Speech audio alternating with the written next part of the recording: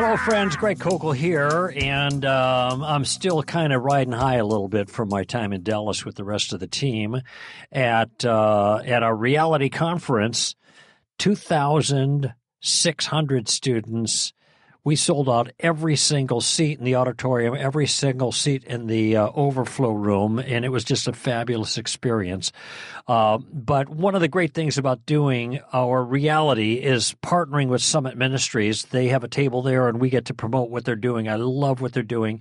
Been working with them for 25 years, and we have, as our guest today, Dr. Jeff Meyer. He's the president of Summit Ministries, longtime friend and colleague. And Dr. Jeff, it's great to have you on board today. Welcome. Greg, thanks. Welcome. I'm glad to be part of the show, and thanks for including our Summit team. They loved being at the reality conference, and I'm looking forward to a chance when I can actually see that myself in person. Oh, amazing. Yeah. Well, this was a fabulous series that we're in. That was our fourth time around. We got two more to go. Maybe you'll show up sometime, but it's we're thrilled to showcase what you're doing. And we're going to talk today about your new book, Truth Changes Everything, How People of Faith Can Transform the World in Times of Crisis. Went through the book thoroughly and got a lot of questions for you, and I want people to hear about it. But before we get there, I always like to take this opportunity to showcase what you're doing at Summit, because it's really so important, and I'm glad that my daughter's almost 16, so in the middle of the summer we're gonna shuttle her out there and have 2 weeks with you guys. So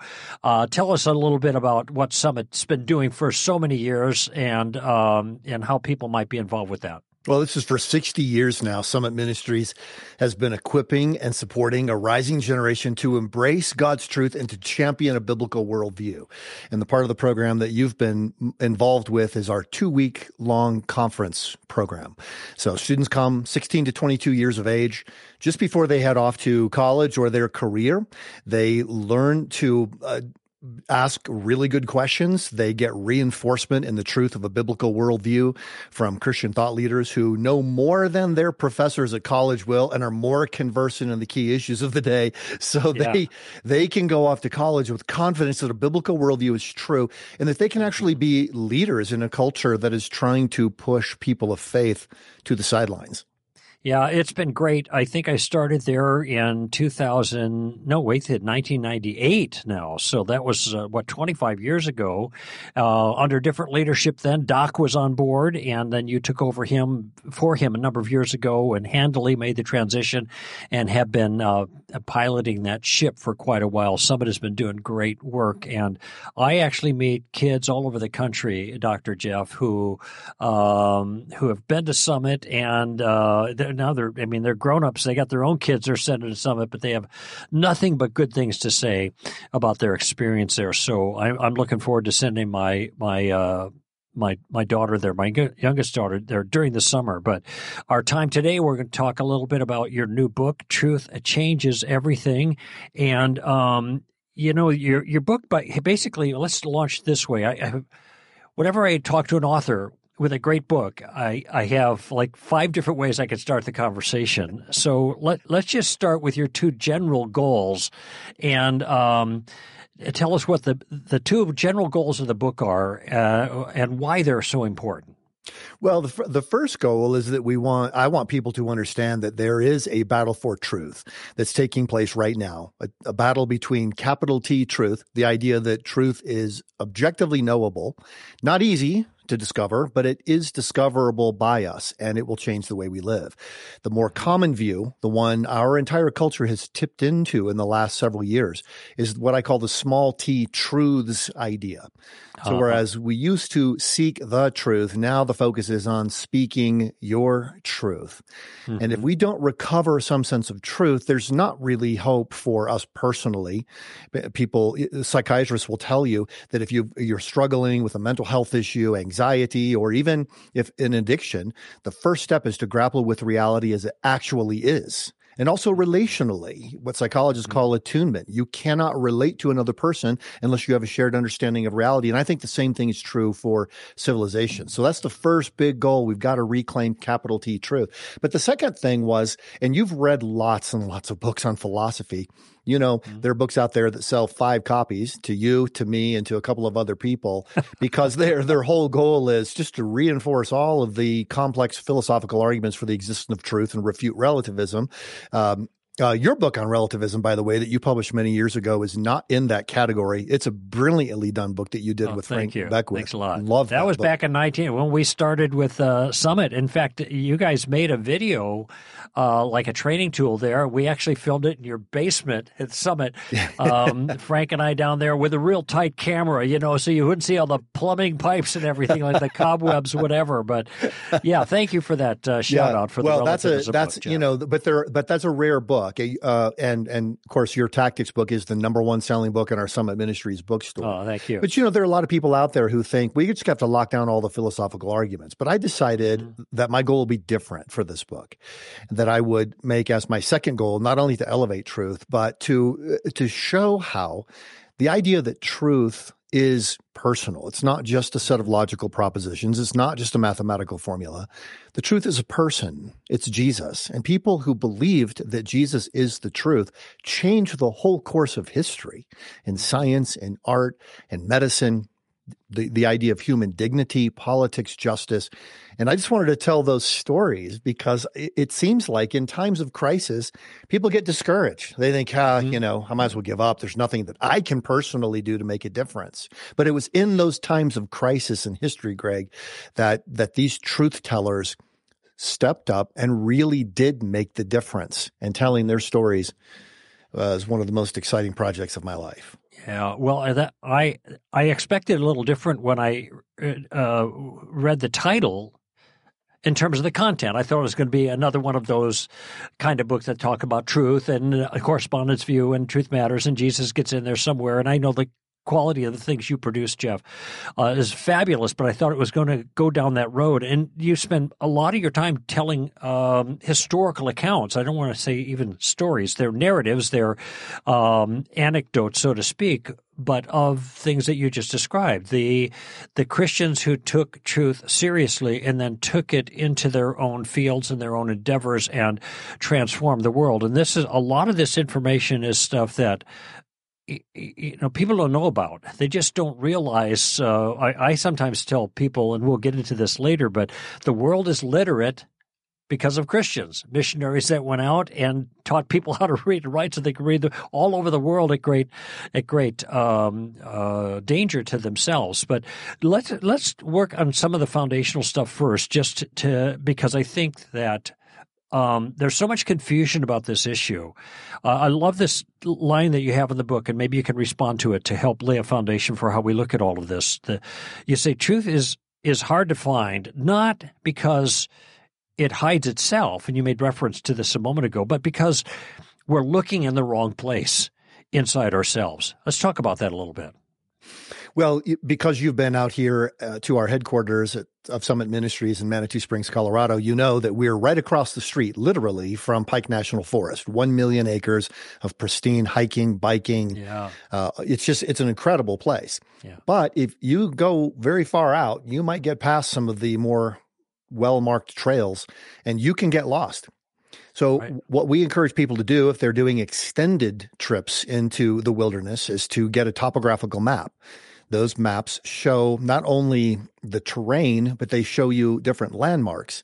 And then you bring a compass. So with that map and with a compass, you can find where you are and you can figure out how to get where you need to go.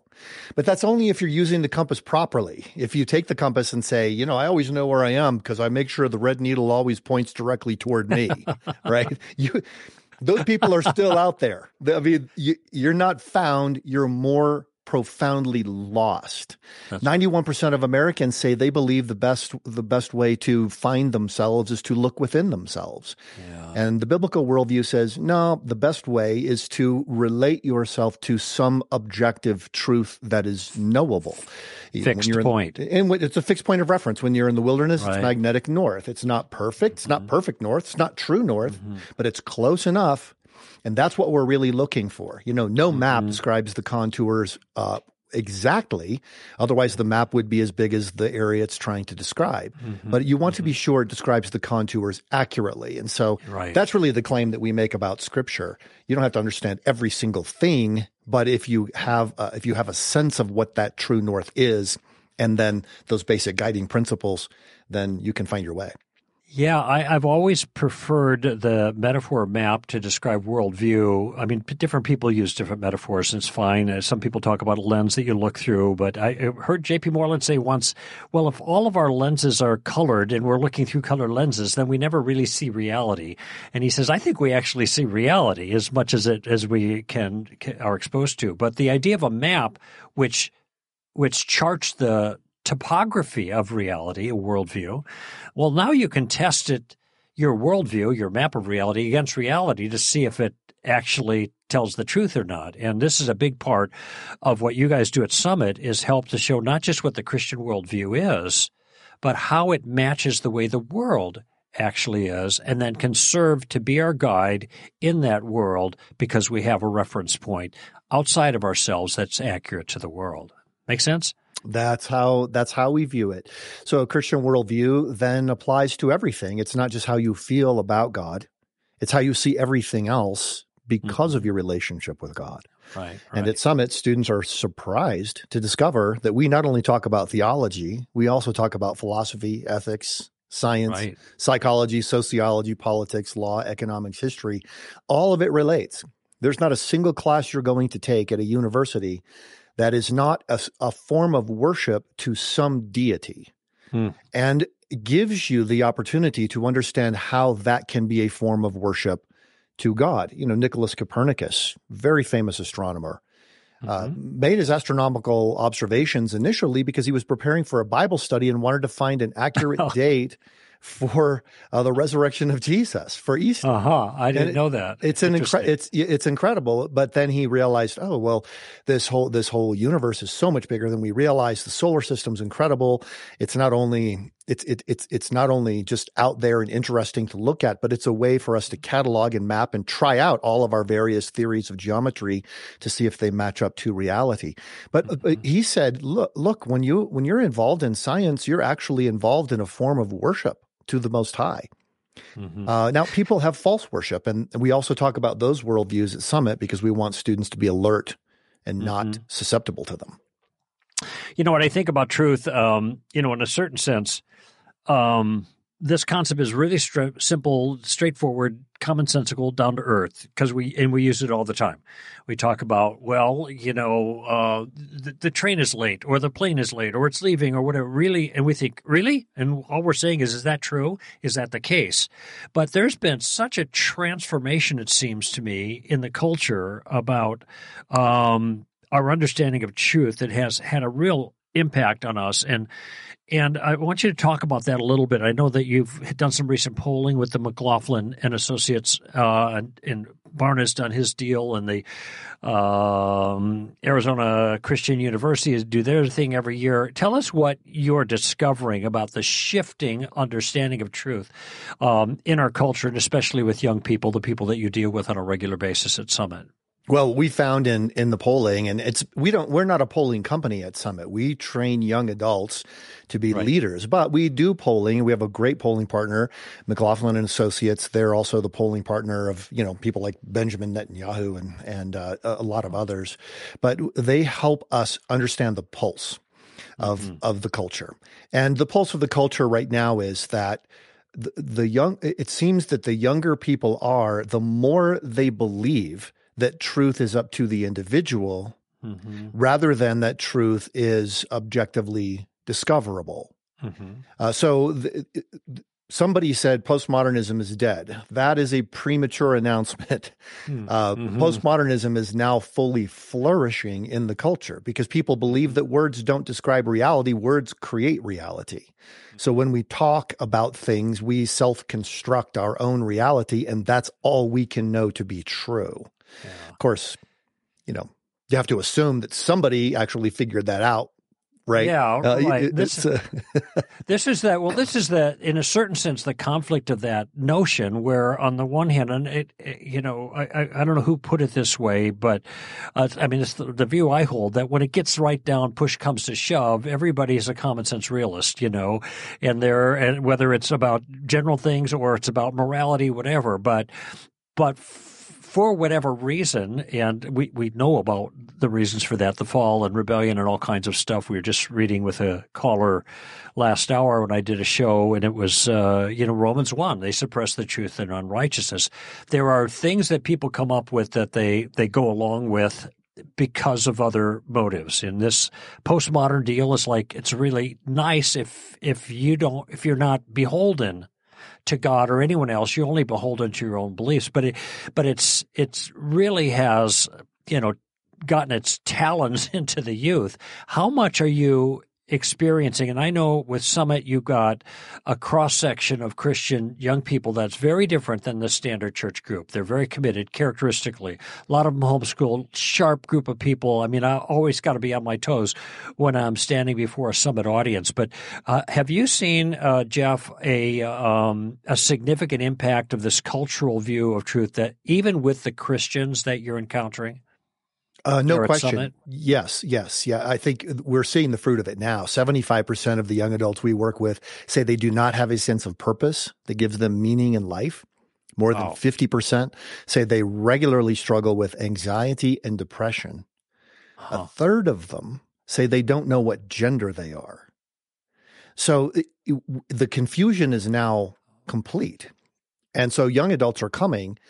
We ask them, bring all of your hard questions with you. And one of their fundamental questions is, why does any of this even matter? Can I even really know anything at all? When students used to come to Summit Ministries, I'd been an instructor long before I became president. Right. And students would ask questions like, on sexuality, for example, they would ask questions like, how far is too far? Right? That's the main question they were asking. This last summer, I had a student, a very bright student, sit down with me at lunch, and he said, I've got my list of questions, just like you said. I'm not sure where I am with God, but I just, can I ask you a question? And his first question to me was, what is it, aside from consent, that should govern my sexual ethic? Mm-hmm. Mm-hmm. And I thought, man, that is a very different question. Yeah, I mean, there isn't any. He's not asking the question, should I have sex? He's asking, is there anything outside of I'm willing, the other person's willing, therefore it's okay? Right. And he's confused. He's not fulfilled in his relationships, but he can't figure out why, because he's grappling with a wrong understanding of reality. And, you mentioned Romans 1, throughout Scripture calls this deception. It's self-deception. It's being double-minded. James is the way James put it. Mm-hmm.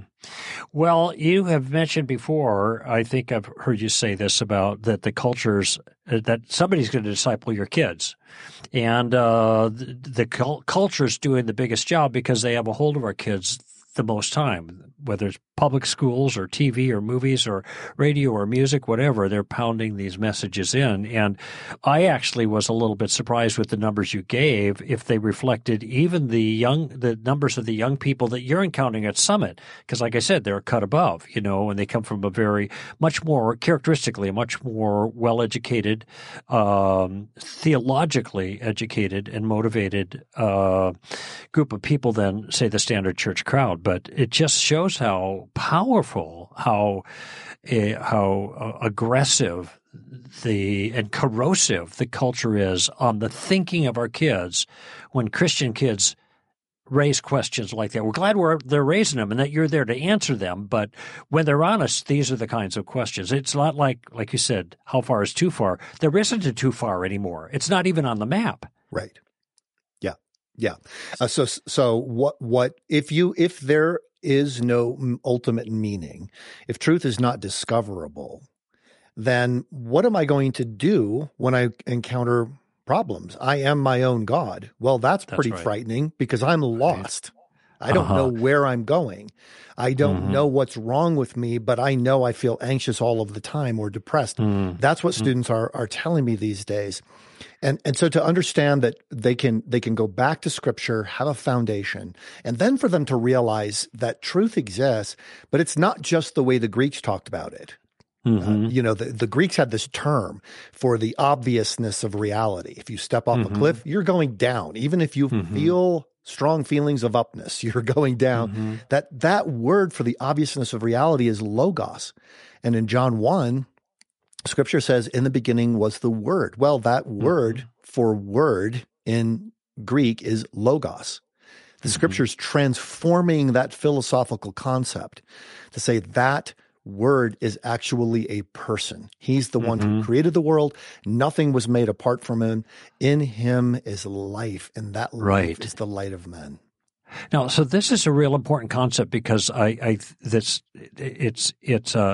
in Scripture, it seems like the concept of truth is played in both directions, in a very creative way. One is obviously when it says thy word is truth, the writers are referring to the propositional nature of Scripture, that you can count on it to tell you reality, speak accurately about reality, okay? But then it talks about the logos, and the logos being a person, and then truth is personalized. So we have these two different elements that are going. Can you talk a little bit about that relationship? In what sense do we say that Jesus is truth?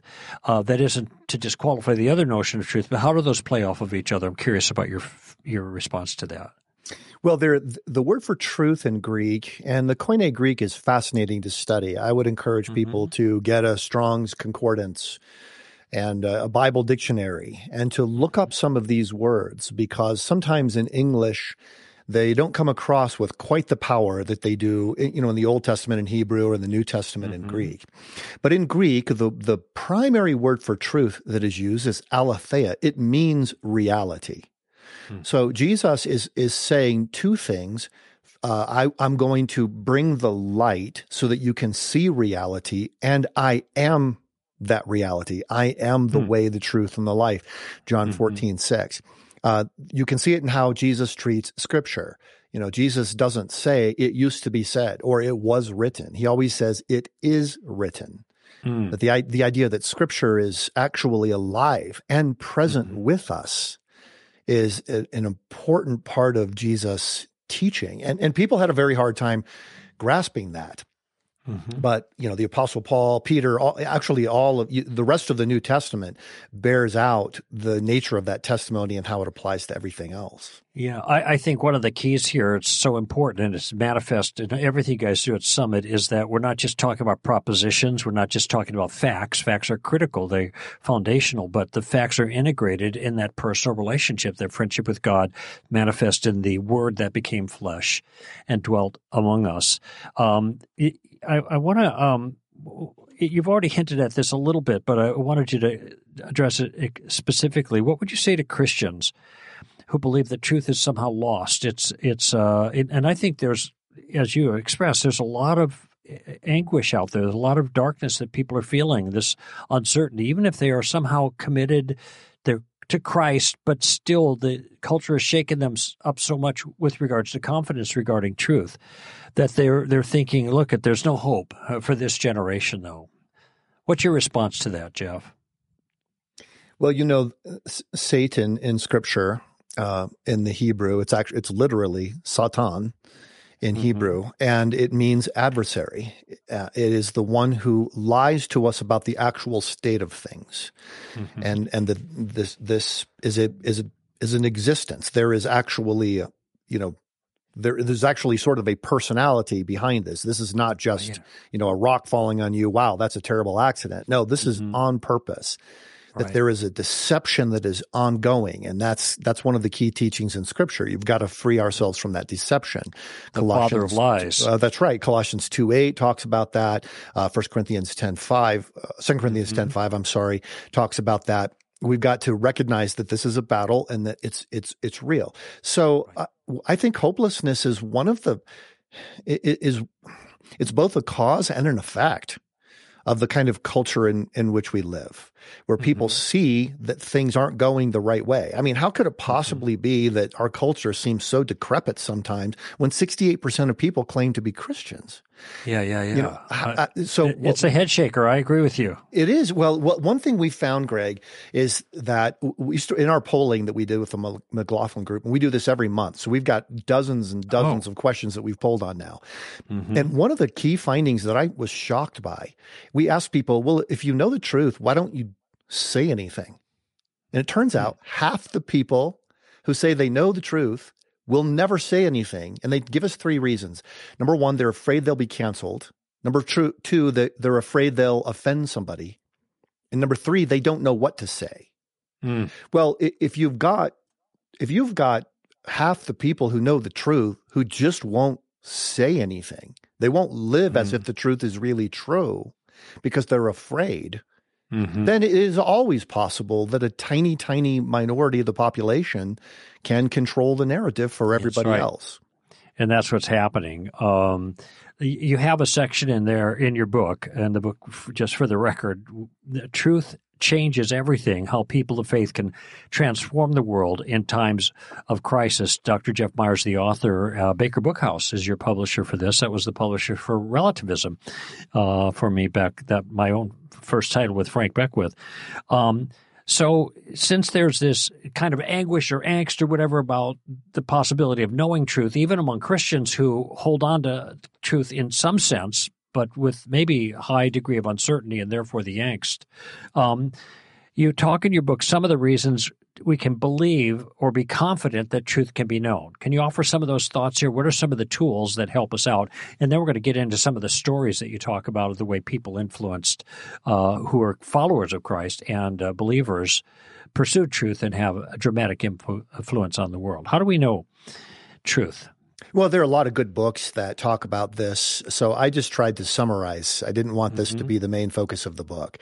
But one thing is that truth rises. If someone says there is no truth, then they're proclaiming the existence of a truth. Right. It's not even possible to say truth is not knowable without proclaiming that there is a truth that you can know.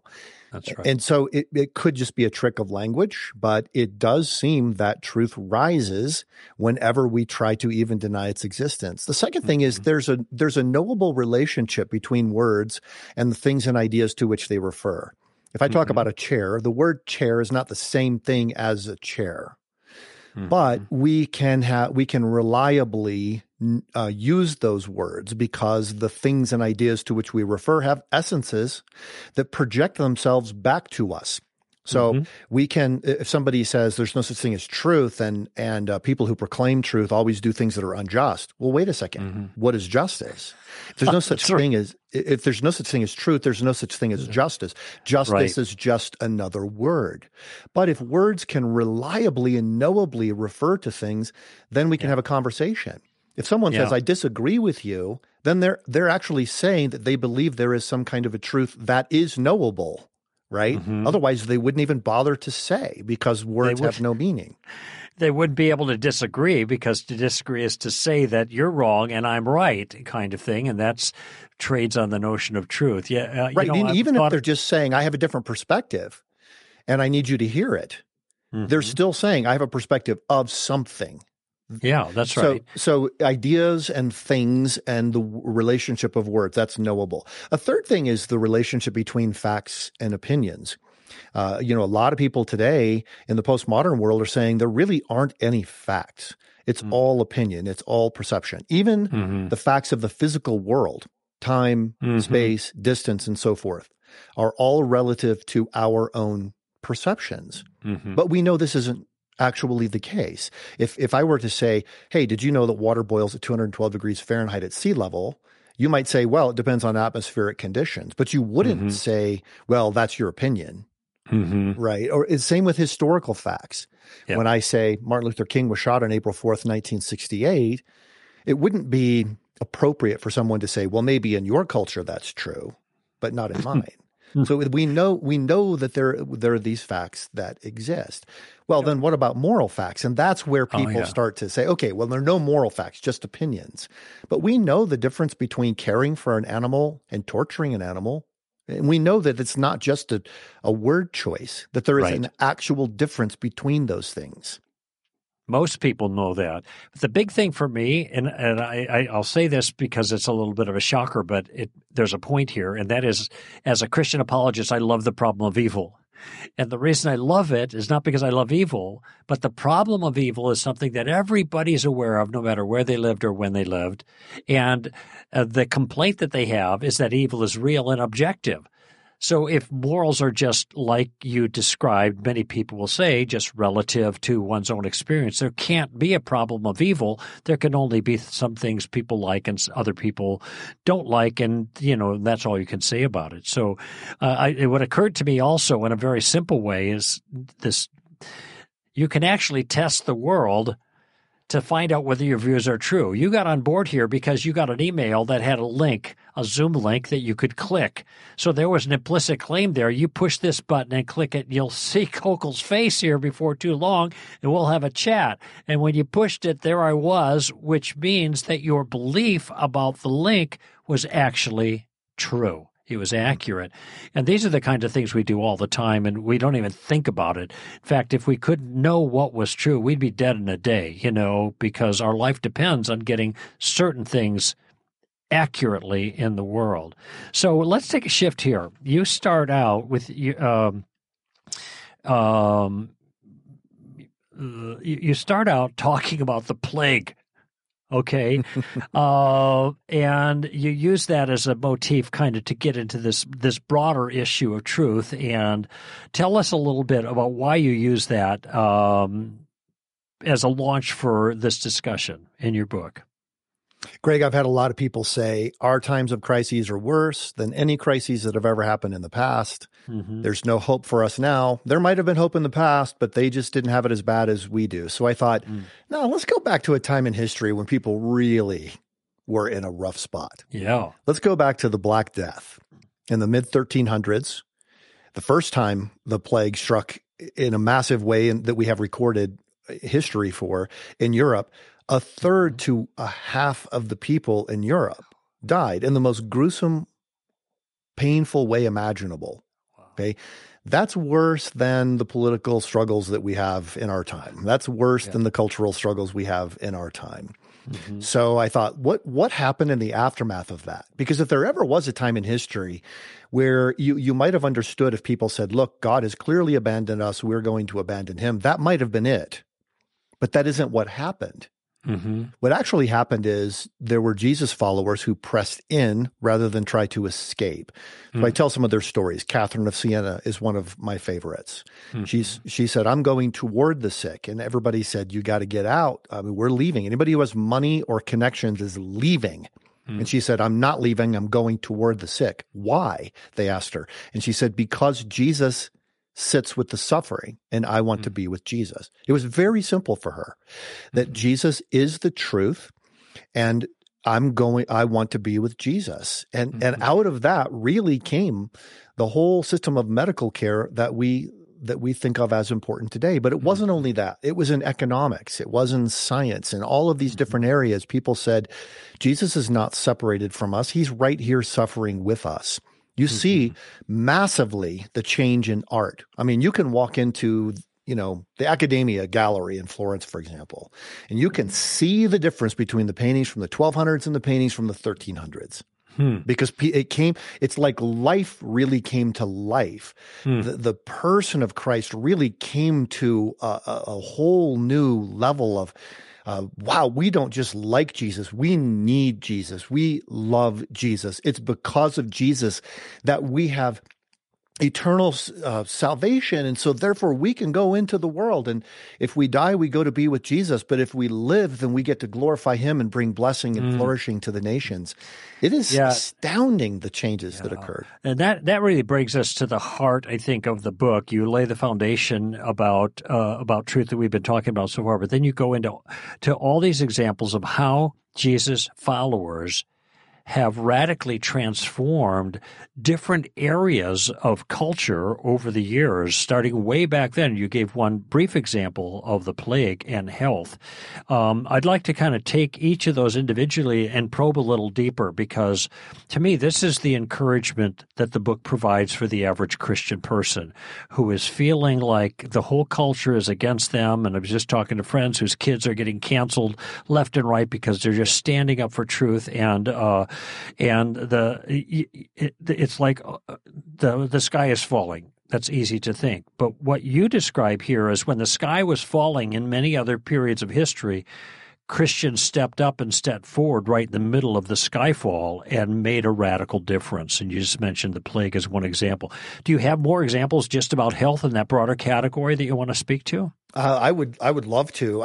I would just go back to the idea of human dignity. Most of the people who are listening to us right now just assume, even though we don't always act as if other people have value, and that's on us, but we know that they do, that every person has value. Well, where did we get that idea? Because I majored in political science as an undergraduate. I was taught that that idea came from the Greeks and Romans. But my deep study of the Greeks and the Romans and studying philosophy showed me that they were haughty, elite-driven cultures. Sure, you had value in Rome if you were a majority culture property-owning male. Other than that, no value. You had no guarantees, no security. Who brought that? Well, it was Jesus followers who believed that Genesis 1 we should actually take seriously, that God created us in his image and in his likeness, and then made us male and female. All of that matters. So the idea of human dignity, secular culture can't grapple with that. You know, Marvin Minsky, one of the pioneers of artificial intelligence, called human beings meat machines. And that's consistent with what I've been to Silicon Valley. I've met with executives there, and they talk about hardware, software, and wetware. You know, you're just a bag of meat that buys stuff. That's your only value. But biblically speaking, it was Christians who stepped in, not just in medical care, but in all these different areas. And you know, Thomas Aquinas, some people like him, some people don't like him. Most people don't even know who he was, but probably one of the most important philosophers ever to live. Right. And he developed and talked about this idea of the soul, which we see in Genesis 1:27, or I'm sorry, Genesis chapter 2, verse 7, where scripture says that God made man a living soul, a nephesh in Hebrew, that there's something different about the man from all of the other creatures. He's an individual. He knows that he's an individual. He knows that he's separate from all other creation. He has a substance that is continuous. You know, like I had my appendix out when I was a kid, I wasn't less Jeff. My cells change over every 7 years. You know, Right. I can't say I've been watching you change over the years, Jeff. You've been watching me, but you're still Jeff. If the police knocked on the door and said, "Hey, man, you committed a crime 7 years ago," I can't say, "Well, that wasn't me," just because my cells have all changed over. Right. So my substance is continuous. I have mental states that I know are not just physical. All of those things about the existence of the soul that Aquinas talked about are really significant. And the basic response of the secular culture today in academia is just ignore it. Just ignore it. We don't even talk about the soul anymore, which is weird. Like in psychology, the word psyche is the Greek word for soul. Yeah. Soulology is what the psychology is supposed to be about, but nobody wants to believe in the soul. So instead they talk about the self-actualization, self-concept, and so forth. So if we reclaim...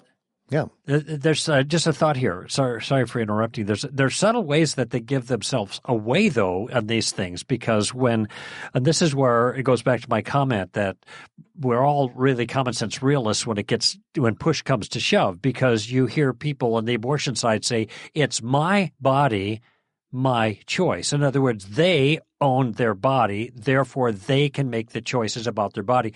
Notice how they subtly distinguish between their body and themselves, which is a legitimate distinction when you think of the soul versus the body. Or when a woman says, I am a woman trapped. No, when a man says, I'm a woman trapped in a man's body. Well, wait a minute. That itself presumes kind of a dualistic understanding of human beings, that you and your body are not exactly the same, you know. So what I'm saying, when they're not defending turf, and then they're talking about zoology, you know, wet machines, defending turf. But when they're not defending turf and they're just speaking matter-of-factly and sensibly about the nature of being human and the nature of reality, these other things that come out are very consistent with a Christian understanding of the world. Even human value, you know, we got human rights. What's human rights all about? Injustice and all that just presumes a moral foundation. So there's a way in which reality is on our side. You know, we can leverage it that way. Go ahead. There's no question. And if you look, and even rights is a good example, and we can go there. The very idea of justice that we take for granted today as a legacy of Jesus followers. You go back to people like Hugo Grotius, child prodigy, went to college at age 11, had his doctorate by age 15, became the primary writer on international law. In fact, he wrote books on two different things. He wrote books on international law and he wrote books on apologetics. Oh, And his thinking about international law became the basis of the thinking of John Locke. John Locke became the basis of a lot of the American founders thinking about how you put together a republic that moves toward rights, even if we can't secure them right now, that it moves toward greater rightfulness through time. All of that, these were Jesus followers doing all of this work. So this is I got my own list of things here.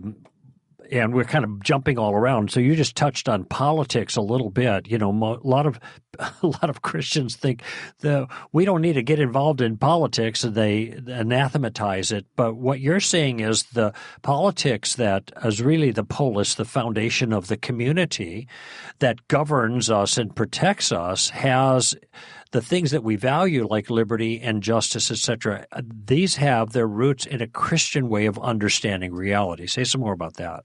Yes. Well, a Christian way of understanding reality, and therefore a Christian way of placing human beings inside of that reality in their appropriate place. So there are a lot of really good examples. One of the stories I really enjoy telling, and it's in the book, is of Samuel Rutherford, who was a Scottish Presbyterian pastor. He wrote a book called Lex Rex, which in Latin means law is king. Right. Up until that time, people believed Rex Lex, the king is the law. Right. Whatever the king does is automatically right. If the king kills somebody, it's because that person needed killing. That's just the way it is. You can't stop him. He gets to decide. He's the natural heir of Adam. And Rutherford said, and it's not just a short. The title's cool and short, but the book is complicated. Right. In fact, the subtitle's 136 words. but he not says exactly marketable in today's market. Not, you wouldn't. Yeah, it's not a bestseller anymore. But it is worth going back to read, or at least understand the basic concept, because he said the king is the natural heir of Adam, and so are all the rest of us. Well, the king of England at the time was in an insecure position, Charles II. He tried to have Rutherford killed. Rutherford actually died before the king's soldiers arrived to arrest him. And he said on his deathbed, I've been summoned by a higher authority.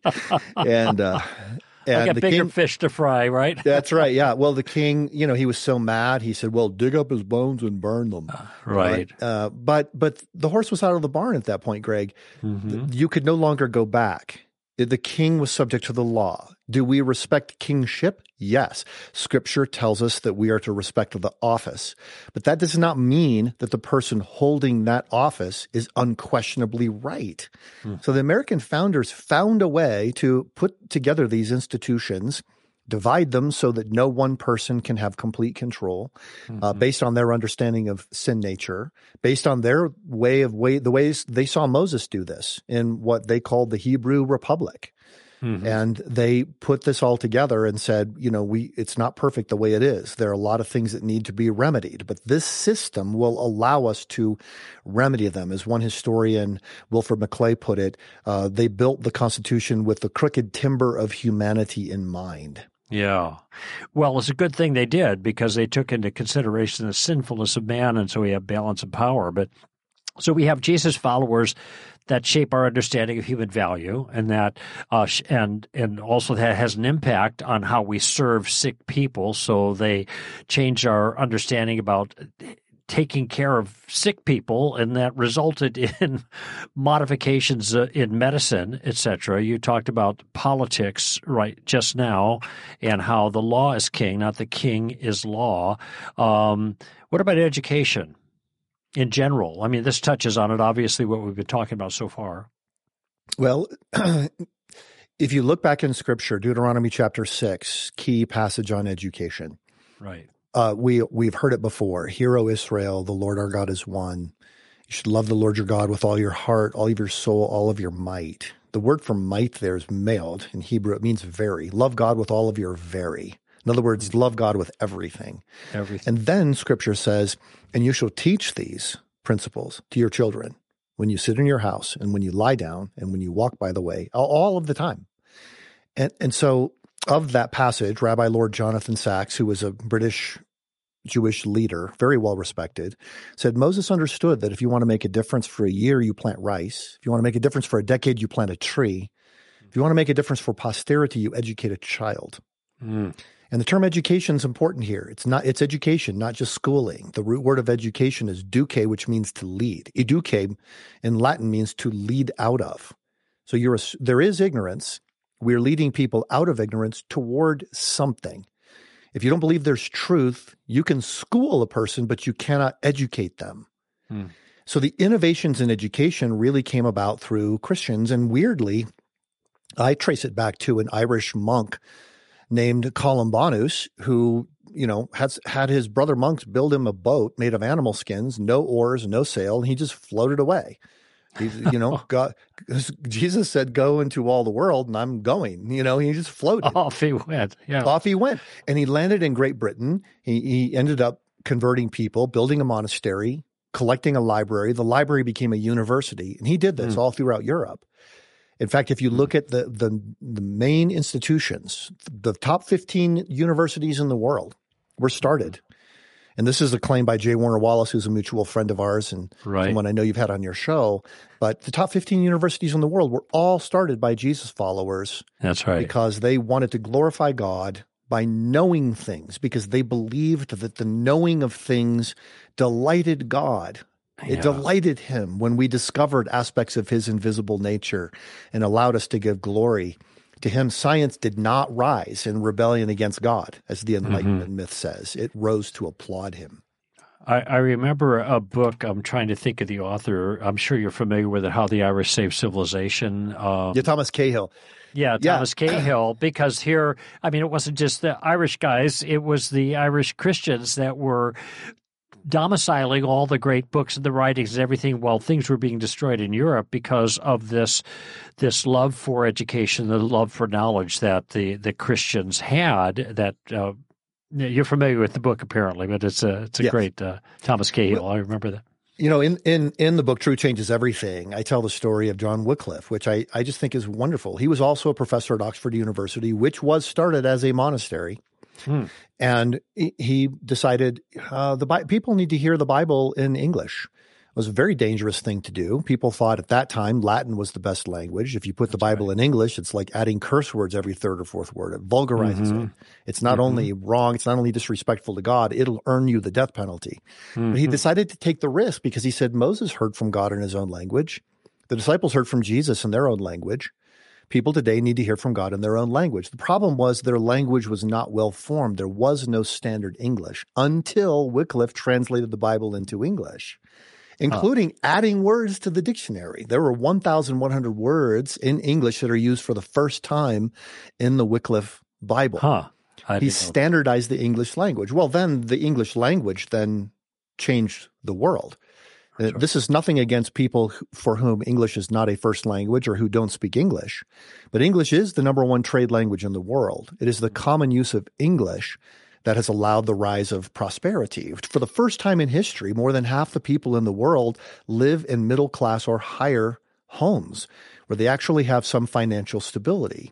All of that came about because of trade, which came about because people could communicate with one another, which came about because a guy named John Wycliffe said people need to hear from God in their own language. So we got about a little less than 10 minutes to go, and I want to touch a little bit on the science issue because you speak about this quite a bit in your book, how Jesus followers have changed our understanding of science, and you made a quick reference to it a little bit earlier. Expand on that a little bit because this is an area where the rank and file think there's a great conflict between science and religion, or science and faith, or however they want to characterize it. Tell us about that. Very bright people have said and continue to say that the battle is really between science and religion. That's a myth that comes from the Enlightenment. But a lot of people believe it. Stephen Hawking believed it. He said there is a battle between science and religion, and science will win because it works. The battle is mischaracterized. I quoted Rabbi Lord Jonathan Sacks earlier. Sacks also said this. He said, science takes things apart to see how they work. Religion puts things together to see what they mean. And from the earliest times, even people in the scriptures who looked up at the heavens and explored the heavens, they saw the glory of God. They saw this wasn't just a cold vacuum. There was meaning behind it. And the meaning-making nature of human beings is actually what caused the rise of science. So Rodney Stark unfortunately passed away recently. Oh, I didn't know that. Yeah, a brilliant historian and sociologist at Baylor University. His books are brilliant. And he was able to demonstrate that of the 52 individuals whose inventions and discoveries are responsible for the rise of modern science, only one of them was an atheist. Only one. So the idea that there's a battle between science and faith somehow is not actually correct. It was people of faith who formed science. An easy book, some of these books aren't that easy, but an easier book, an older one if you can find it, is The Soul of Science. Oh, yeah. By Charles Thaxton and Nancy Pearson. Right. It's a wonderful book. And I've repeated their points in several of my books because I wasn't sure if people could still get that book.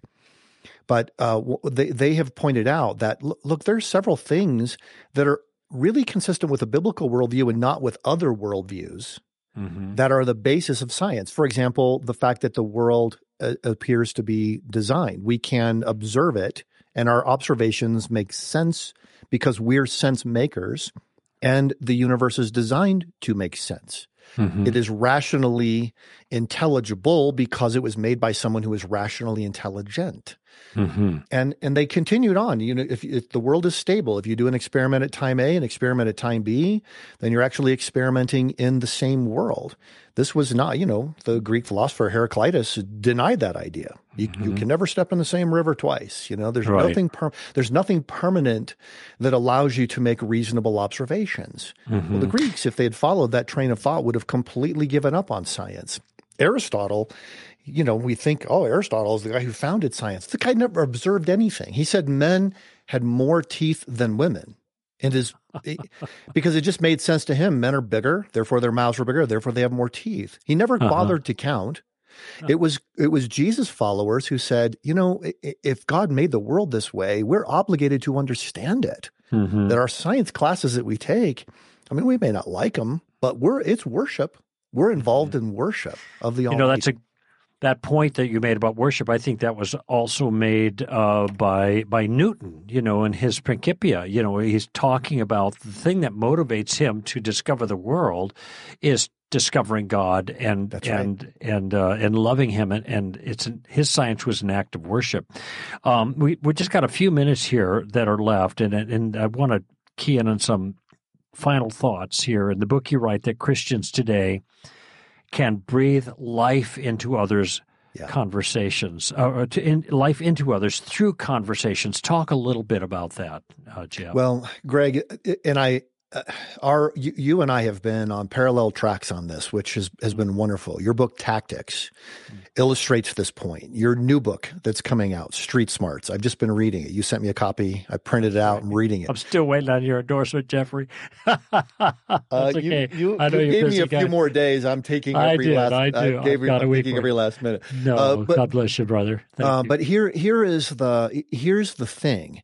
It is through conversation that we can bring truth to others. I try to get our staff here at Summit Ministries to picture the DNA of influence as two strands, truth and relationship, like a DNA double helix.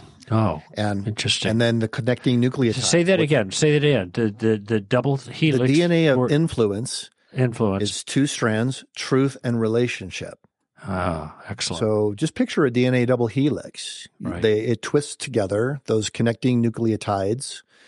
That's our goal. It's a stairway too. When you think of it, there's another aspect of a metaphor. Great point. It looks like a twisty ladder. Exactly. That's exactly right. Yeah. But every day we're connecting truth and relationship for people. If you want to, let's say you think you might go to war with another country, well, you don't just send them long letters about why you shouldn't go to war. You send somebody. You send an ambassador. You incarnate the values of your country and try to coordinate with the other country to find out their values and see if there's any common ground that can avoid catastrophe.